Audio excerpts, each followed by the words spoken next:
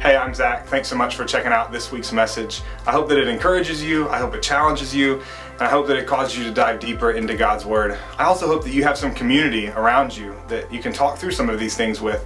And if you don't, we'd love to invite you to be a part of our community here at Restore, whether that's coming to one of our Sunday gatherings or coming to one of our Restore groups. Either way, we would love to see you. You can get more information about that on our website at restoreaustin.org. And I hope you enjoyed this week's video.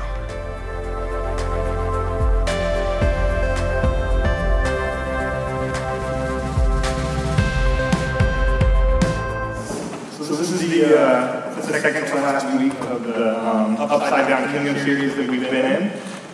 Next week, we'll wrap up the series with the story of the prodigal son.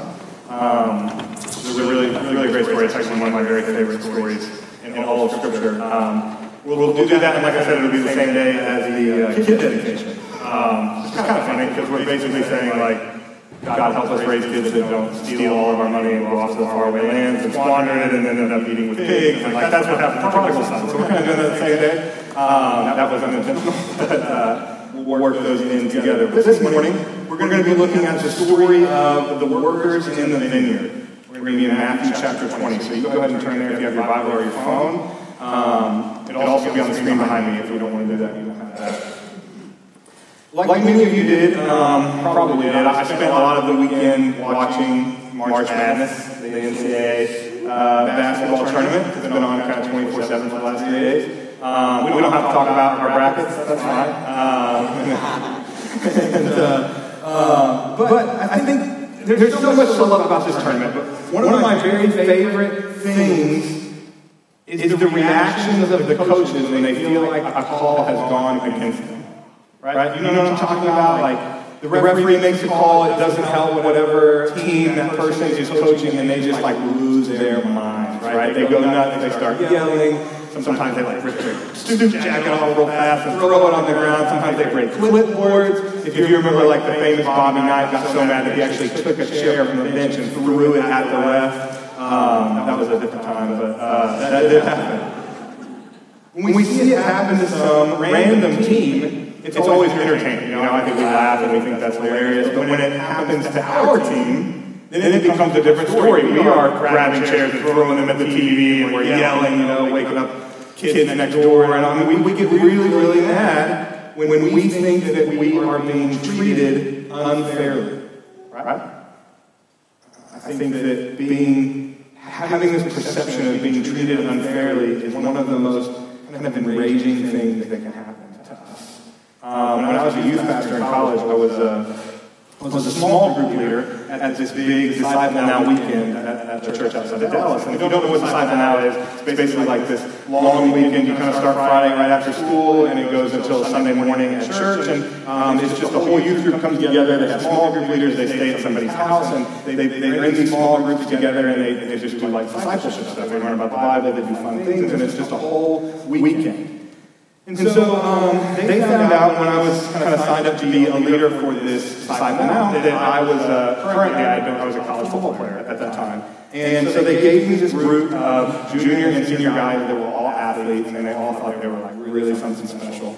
And I think initially what they told me was like, hey, you can relate to these guys. You know, you're all athletes or whatever. But really, it was that nobody could really control this group of guys. And so they thought, well, you're big. Like, you can wrestle them if you need to or something like that. So they put me in charge of this group of boys. And all weekend, I tried to make these guys stop being so competitive with each other. Because all the time, it didn't matter what we did, whether we were like playing a game, obviously it was cutthroat, it was, you know, whoever won was the best. Even when we were like reading the Bible, you know, somebody like wouldn't know a Bible verse, and the other guy would just shame it. You know, like, come on, bro. You know that. I mean, it was really bad. It was really bad the whole weekend. And it was funny because the theme of the weekend was actually about servant leadership. And so it was really opposite to the way that these guys were acting. They were talking about how Jesus, instead of leading through like anger or coercion or fear, he actually led through service. And so we talk about that the whole weekend, and it's really cool, it's really beautiful because the guys start to get it. And they start to realize, like, oh man, it's actually better to serve people, to love people. And then they all got it except one kid. And that kid's name was Jordan. And Jordan caused problems constantly. even before everybody started to get it, he was the worst. And then as everybody started to get it and understand the servant leadership stuff and stuff, he didn't get it. He just didn't. I think he refused to get it because he loved this competitive nature. So like I said, the weekend always culminated with Sunday morning church, and then a lot of times you'll go out to eat one last time with your small group, say goodbye to each other, and do the whole thing, and then you leave. And so after church on Sunday, we're all standing in this line at this barbecue place, and Jordan is still being Jordan. He's making fun of the other guys. He's like literally cutting everybody else in line so that he's first, and everybody's just like really tired of it at this point. The other guys have had enough. And so Jordan's up at the front of the line, and he's looking at the menu on the wall. And in big bold letters at the bottom, it says, free Wi-Fi with every meal. Okay? And you gotta remember, this is like 2007, 2008, so Wi-Fi was not really a big thing yet. And so this barbecue place is obviously hey, we bought a Wi-Fi system, we got a router, it's incredible, it's put on our menu, big and bold. Everybody wanted to come eat our barbecue because we get free Wi-Fi with every meal. And you got to remember that because it's so early on, some people don't know what Wi-Fi is, right? And so Jordan's in front, and he's acting like kind of a jerk, like he always did. And he's reading them, and he's deciding on what he wants, and he turns around to us behind him, and he says, hey, what's Wi-Fi? And we were like, what are you talking about? What's Wi-Fi? And he's like, look, it says free Wi-Fi with every meal. What is Wi-Fi? And I think if it had been another kid, the other guys would have been like, oh man, it's Wi-Fi. It's internet that you get. You can like use your computer or your phone or whatever. But because Jordan had been so mean the whole week, one of the guys basically is like, I don't know, but it sounds good. So let's just order and see what it is, all right? And so Jordan's like, all right, I'm going to order, I'm going to get a meal, and I'm going to get my Wi-Fi with it, right? And so we all order, and we all sit down, and a few minutes later, like I said, Jordan was the first one to order, so he was the first one to get his name called up, and he gets his food. And he literally comes back down to the table, and he just goes, where's the Wi-Fi? I got my barbecue sandwich, I got my fries, I got my drink, I got no Wi-Fi on here. And so he's so mad. And so we're all like egging him on, like, Jordan, that's ridiculous. It says on the sign that you get free Wi-Fi, where's yours? And so he's like, I'm going to go talk to him. And we're like, you should, go talk to him about it. And so he brings it up there and does the same thing, goes back up to the counter. I didn't get any Wi-Fi with this, okay? And it says it right there on the sign that I'm supposed to get Wi-Fi with every single meal. He's livid about it. And we mercilessly made fun of him for the rest of the meal. And I don't think he ever understood servant leadership, but I felt like it was partially my fault. But the thing about Jordan, I mean, he's such a punk kid, right? And you know people like this. But at the end of the day, after that meal, I still kind of felt for him, you know? Because it's really easy to get angry when we feel like we're being treated unfairly. And we found out later that Jordan kind of had a home life where he never really got like the attention that he wanted from his parents. And he never really got praised for anything that he ever did, no matter how good he was at sports or academics or in life. His parents never really said like, hey, great job, son, we're proud of you. And so his whole life was just about competing and trying to be the best. And when he felt like he was being treated unfairly, he reacted in this angry way. And so many of us do that same thing. And on some level, it's a good thing, right? Like, we should always strive for fairness. We should always expect other people to be fair with us. We want to be fair with people. I think that's a kind of a value of our kingdom here on earth, this world in which we live, is we try to make things fair. But the question we've been asking this entire series is God's kingdom the same as our kingdom? So is what we think is fair the same that Jesus thinks is fair? And that's the story that we're going to look at this morning. So let's see what Jesus has to say about fairness. Matthew 20, starting in verse 1. For the kingdom of heaven is like a landowner who went out early into the morning to hire workers for his vineyard. He agreed to pay them a denarius for the day and then sent them into the vineyard. So let me pause here and kind of explain some of these things. So the people listening to Jesus, first century Israel, would have been very familiar with this idea of vineyards, right? So there are basically two types of land in Israel. There were large plains, like flat land, where you had agriculture or you grazed livestock. And then there were hilly places where you basically had vineyards. And so almost every part of Israel, kind of the undeveloped land, was either plains with livestock or agriculture, or it was these slopes with these huge vineyards. And so being a vineyard owner required a lot of work. And it was a thing where grapes were planted in the spring, and then they were harvested near the end of September. And harvest was this really, really hectic time because you had to get everything out. You had to get all the crops out before the rains came again. And so a lot of times when harvest time came around, vineyard owners would go into the town and hire day laborers to go help them with their vineyards. It was hectic time. It was harvest time. They'd hire as many as they could, go out, bring it all in before the rains came again. And so basically everything is typical in this story. This is a very normal thing for a landowner to do, to go to the marketplace. There would be people there who were unskilled laborers, and they would say, hey, I need 5 guys to come and work in the vineyard. This is very normal, but something very abnormal about this story is the pay. So it says he agreed to pay them a denarius for the day. So a denarius was a silver coin that was actually equal to 1 day's wage for a Roman soldier. So if you remember at this time, Israel was governed by Rome. So they used Roman money, Roman law, all that kind of stuff. So a denarius was 1 silver Roman coin that was an entire day's wage for a Roman soldier, a highly skilled person who worked for the government. And so if you were standing in the marketplace as an unskilled laborer, you might hope to make a denarius like in a week, not in a day. And so when this vineyard owner, this landowner comes up and he says, hey, I need 5 workers and I'll pay you a denarius for the day, these people would have jumped at it. It would have been an incredibly generous wage for them. So they go off into the vineyard, verse 3. About 9 a.m, he went out and saw others standing in the marketplace doing nothing. He told them, you also go and work in my vineyard, and I will pay you whatever is right. So they went. It's interesting that the parable, it doesn't say that the landowner goes back into the marketplace because he needs more people. It says he went back into the marketplace and he just saw others standing around. And so I think it really speaks to the kind of the generosity, the compassion of this guy. Not only did he hire the first crew with an extremely generous wage, he hired the second crew when he didn't really even need them. He just saw them standing around needing work, and he said, why don't you come and work in my vineyard? It's not the only time he does it. He ends up doing it a few more times. Verse 5. He went out again about noon and about 3 in the afternoon and did the same thing. About 5 in the afternoon, he went out and found still others standing around. He asked them, why have you been standing here all day long doing nothing? Because no one has hired us, they answered. He said to them, you also go and work in my vineyard. 5 different times this landowner goes to the marketplace to hire day laborers. At 5 in the afternoon, when he hires the last group, you got to realize the workday is basically over at this point. So have you ever heard of the expression, the 11th hour? Like something happened at the 11th hour. It's like a last minute thing. That's where this expression comes from. The workdays were 12 hours long. They worked from 6 in the morning until 6 at night. So when he hires that first group of laborers, they have a whole 12 hours ahead of them. When he goes back at 5 o'clock, there's 1 hour of workday left.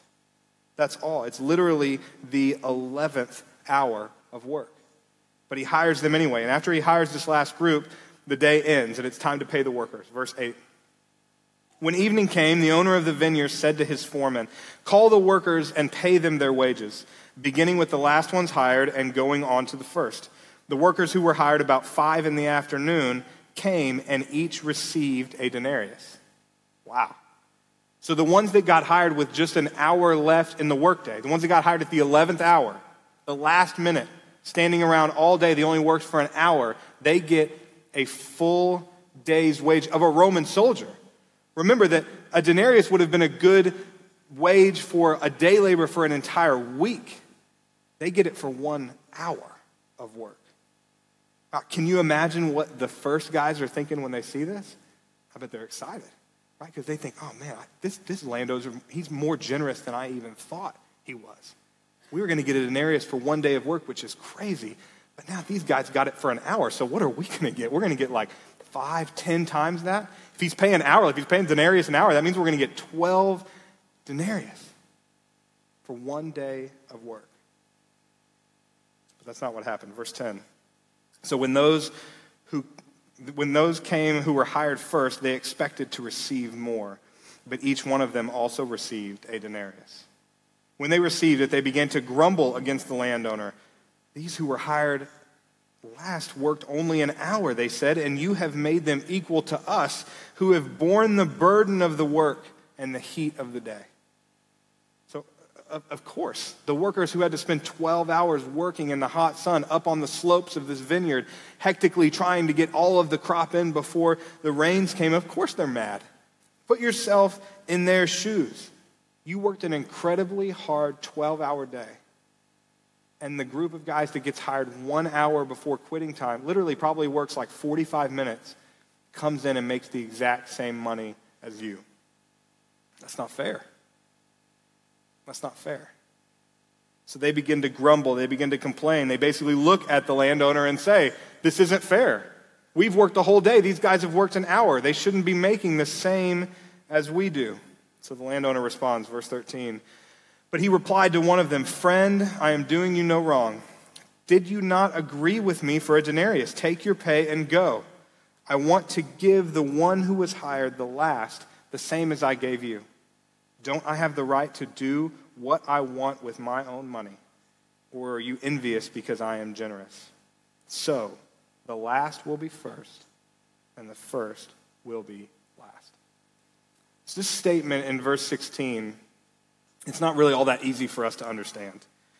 And it's so vital to this particular story that not only does this parable end with that phrase, it actually begins with it as well. Let me show you what I mean. This story is preceded by the famous encounter between Jesus and the rich young ruler. Many of you know the story. Jesus is with his disciples. This rich young ruler comes up and he says, Jesus, what must I do to be saved? And Jesus says, you got to keep all the laws. You got to be perfect. You got to do all these things. And the rich young ruler says, I've done this since I was a boy. I've kept every single law, 630-something laws. I've kept every single one of them. What else do I lack? And Jesus says, go and sell all your possessions and give them to the poor and then come follow me. And the rich young ruler walks away with his head down because he was very wealthy. And he didn't want to do that. And he walks away dejected because he didn't want to choose Jesus over his great wealth. And as he leaves, the disciples start wondering about their own place in God's kingdom. Unlike the rich young ruler, they've given up everything to follow Jesus. They should certainly have earned some favor in the eyes of God, right? So verse 27 of the chapter before, Peter says, we have left everything to follow you, Jesus. What then will there be for us? So Jesus responds by telling them that everyone who follows Jesus will receive 100 times as much as they lost. They will have eternal life and all these things. And then Jesus says that same confusing statement in verse 30. But many who are first will be last, and many who are last will be first. The next verse, that's Matthew 19:30. The next verse, Matthew 21, begins the story we just read. So literally, a story bookended by those statements. The last shall be first, the first shall be last. Tells the story. And again, the last shall be first, the first shall be last. You have to realize, to the disciples, this is not good news. Okay? And you might ask yourself, why? It's because they were first. They were the first guys who left everything for Jesus. They were the first ones to believe he was who he said he was. They were the first ones to follow him. They were the first to dedicate their lives to him. They were the first. And now Jesus is saying the first will be last. Conventional wisdom said that in the kingdom of God, these 12 guys would be the highest under Jesus. They were first. They left everything. They led the way. The church literally began with these 12 guys. And yet, that's the opposite of what Jesus says. He says, you think you're first, but you're actually last. And the people who think they're last, they're actually first. That doesn't seem fair, does it? These guys left everything to follow Christ. They were first, and now Jesus is saying that the first will be last. That's not fair. But here's the thing. The kingdom of God isn't fair. The kingdom of God isn't fair. And that's what Jesus means when he says the first will be last and the last will be first. The disciples and the first round of day laborers are complaining that what they're getting isn't really fair. And Jesus is saying, you're exactly right. It's not fair. And that's a really good thing for you guys. Because let me tell you what God says a fair wage is. Romans 6:23, for the wages of sin is death. That's fair. That's what the Bible says fair is. We've all messed up. We all fall short of God's requirement for perfection day in and day out. The only thing we've ever earned are the consequences of our sin. What's the fair wage for the disciples, the day laborers, and every single person in this room? Death. But thank God that his kingdom isn't fair. And thank God that Romans 6:23 doesn't end with that statement. It says, for the wages of sin is death, but the free gift of God is eternal life in Christ Jesus our Lord. That's the whole point of this story. And incidentally, it's the whole point of the gospel.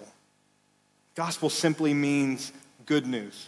That's all that word means. Gospel means good news. And the good news of grace is that the kingdom of God isn't fair. Grace, by its very definition, is something that we don't deserve. Grace simply means unmerited favor from God. When God gives us grace, when Scripture says that God gives us grace, he's giving us his unmerited favor. There's nothing we can do to earn it. We don't deserve it. It's the opposite of fair. So follow me here. The gospel of grace, that phrase literally means the good news of our unfair favor from God. That's what the gospel is. It's the good news of our unfair favor from God. Isn't that beautiful? Thank God that he and his kingdom aren't fair. If God was fair, our wage would be death, but instead we get the unmerited blessing of eternal life with Jesus. But just because it's not undeserved, just because it's undeserved, just because it's not fair doesn't mean that it was flippantly given to us by God. God's unfairness toward us isn't cheap. Because here's the thing, even though God isn't fair, the Bible makes it very clear that God is just. Okay? And that's kind of a hard concept for us to wrap our minds around, but I'm going to try to do my best to explain it. You see, fairness and justice are different. Fairness is all about what is deserved. Okay? So Jordan felt like he deserved the Wi-Fi, right? And he got really mad when he didn't get it. Those basketball coaches deserved different calls. The laborers deserved more money. They'd worked the whole day. Fairness is about what is deserved, but justice is about what is required. Okay? Fairness is about what's deserved. Justice is about what is required. There's a story, it's this guy named Shamil who led a resistance group against Russian invaders in Turkey during kind of the mid-19th century. So he led a group of about 4,000 men, women, and children who were constantly on the run from these Russian invaders and constantly staging these kind of guerrilla attacks. And what they ended up being, honestly, was kind of the last line of defense for Turkey at this point in their history. It's 4,000 people led by this guy named Shamil. And because they were always moving around, they didn't have much time to collect supplies and to grab food and water and things like that. So that meant that the little food they were able to carry with them was absolutely vital. They had to keep it safe. They had to keep it rationed or they wouldn't make it. But as you can imagine, 4,000 people, as they lived life like this for a few weeks and even a few months, they started to get hungry. They started to get upset. They missed their old lives where they just had meals and food and normal things. Now they're on the run, fighting all the time, and food is rationed, and they're not feeling great. And so in the middle of the night, food starts to disappear from the tent where it was kept. People start stealing from it. And this actually became such a problem that it threatened Shamil and his group's entire mission against the Russians at this point. And it got so bad that Shamil decided he instituted this new law that anyone caught stealing would have to endure 100 lashes from the whip.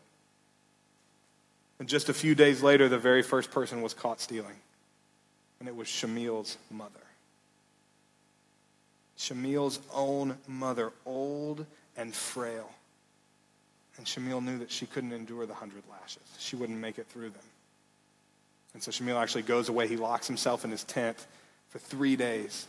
And just thinking about what to do, he's torn because he knows that justice is required, but he knows that to hand it out means that his mother doesn't make it. So after 3 days, he returns and he brings his mother in front of all of the people and he ties her to this whipping post. And she's crying and she knows that she's about to die. And all of the people are around and they're waiting. And Shamil can't even look at his mom at this point. And the guy with the whip comes up and he pulls it back. And he's about to give Shamil's mom her first lash. And Shamil yells, "Stop." And he runs over in front of her and he wraps his arms around his mom, around the whipping post. And he says, "Okay, you can go now." And arms around his mother, Shamil took all 100 lashes for her. She didn't feel a thing. 100 lashes were required for justice to be served. And it would have been fair for Shamil's mom to get them. But Shamil took her place. Justice was still served, but it wasn't fair. The wages of sin is death. That statement is an absolute truth. The only just requirement for our sin is death.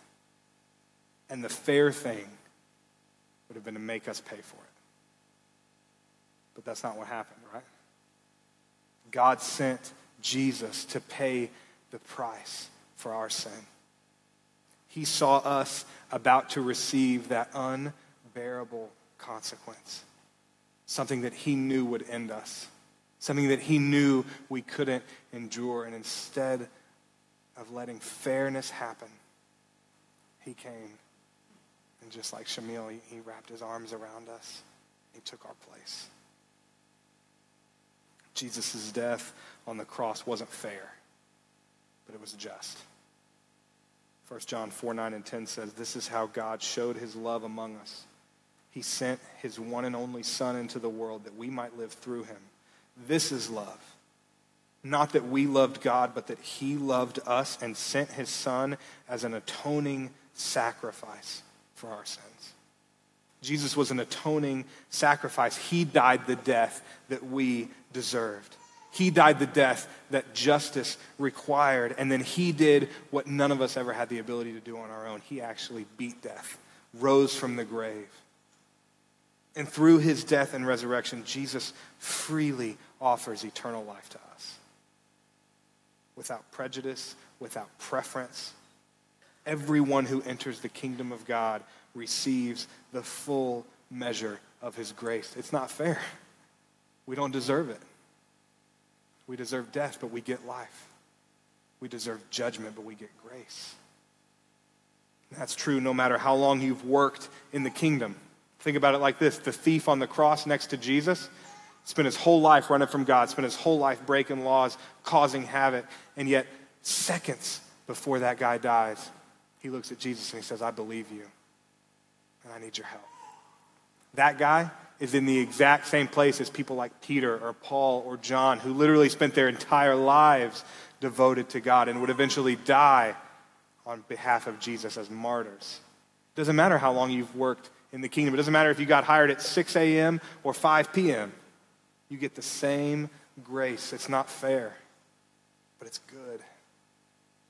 It's not fair, but it's good. Eternity with Christ is not a reward for a life of good works. It's a gift freely offered to us because Jesus died the death that we deserved. Thank God that his kingdom isn't fair, right? So what does this mean for us? Well, if you're a Christian and you're a part of God's kingdom, that means that you need to realize you didn't earn that position.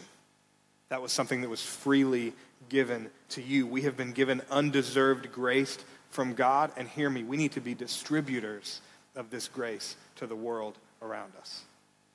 One of our 4 core values here at Restore is grace. We talk about it all the time, and we say, because God has shown immeasurable grace to us, we will lead with grace in every relationship and circumstance. If you're a Christian here this morning, I want you to listen to me.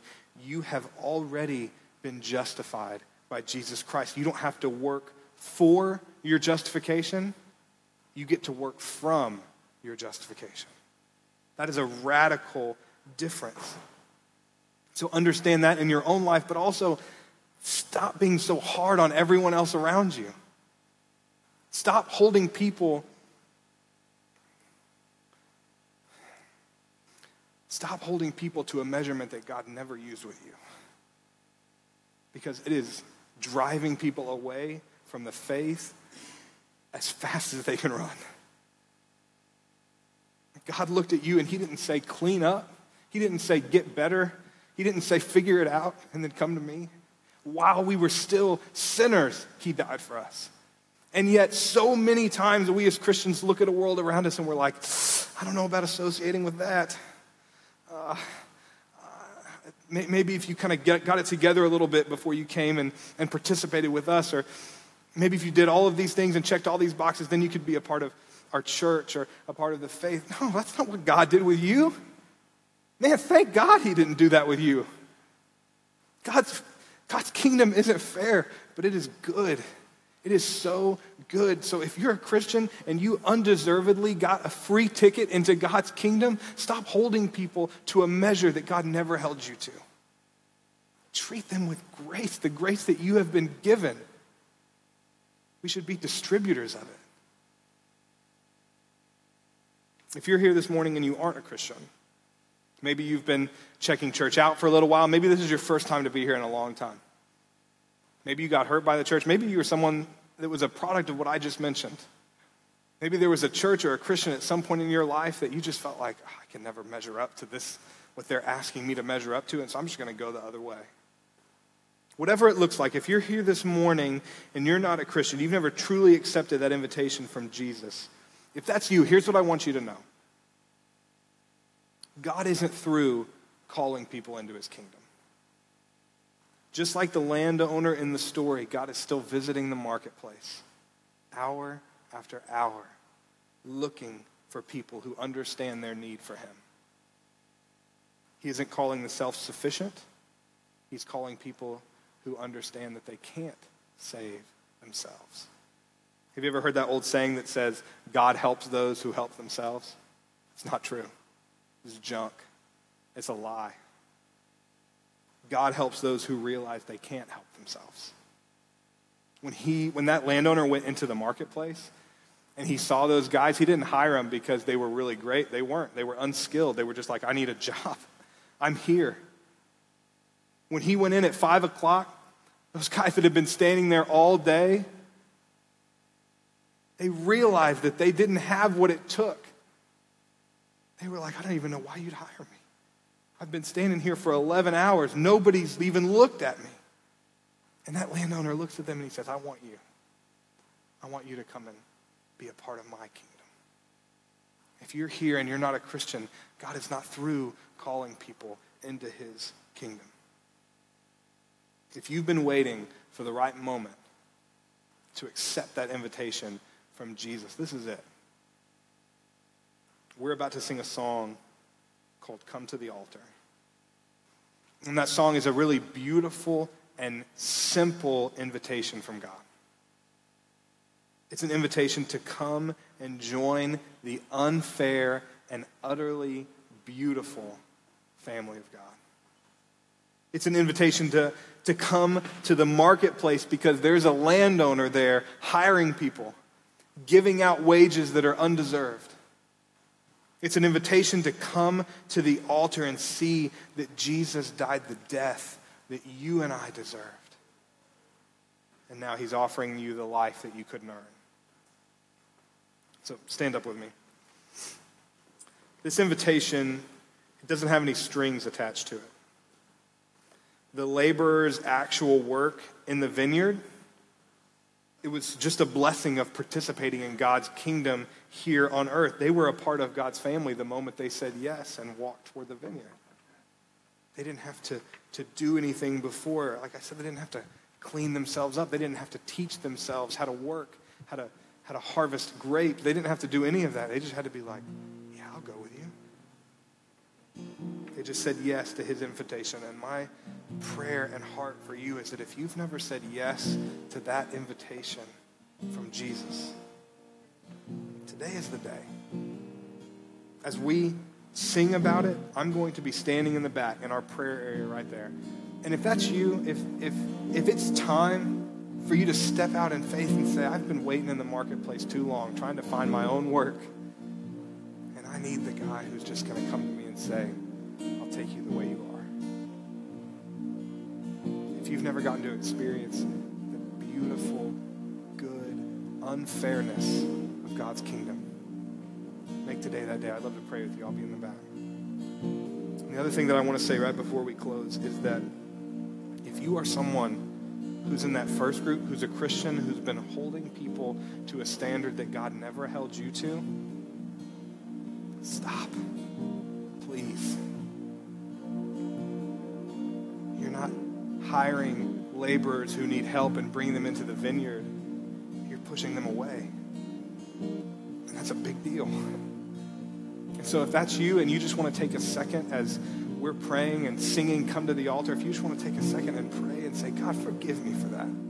Help me to see people the way you see me, with nothing to add,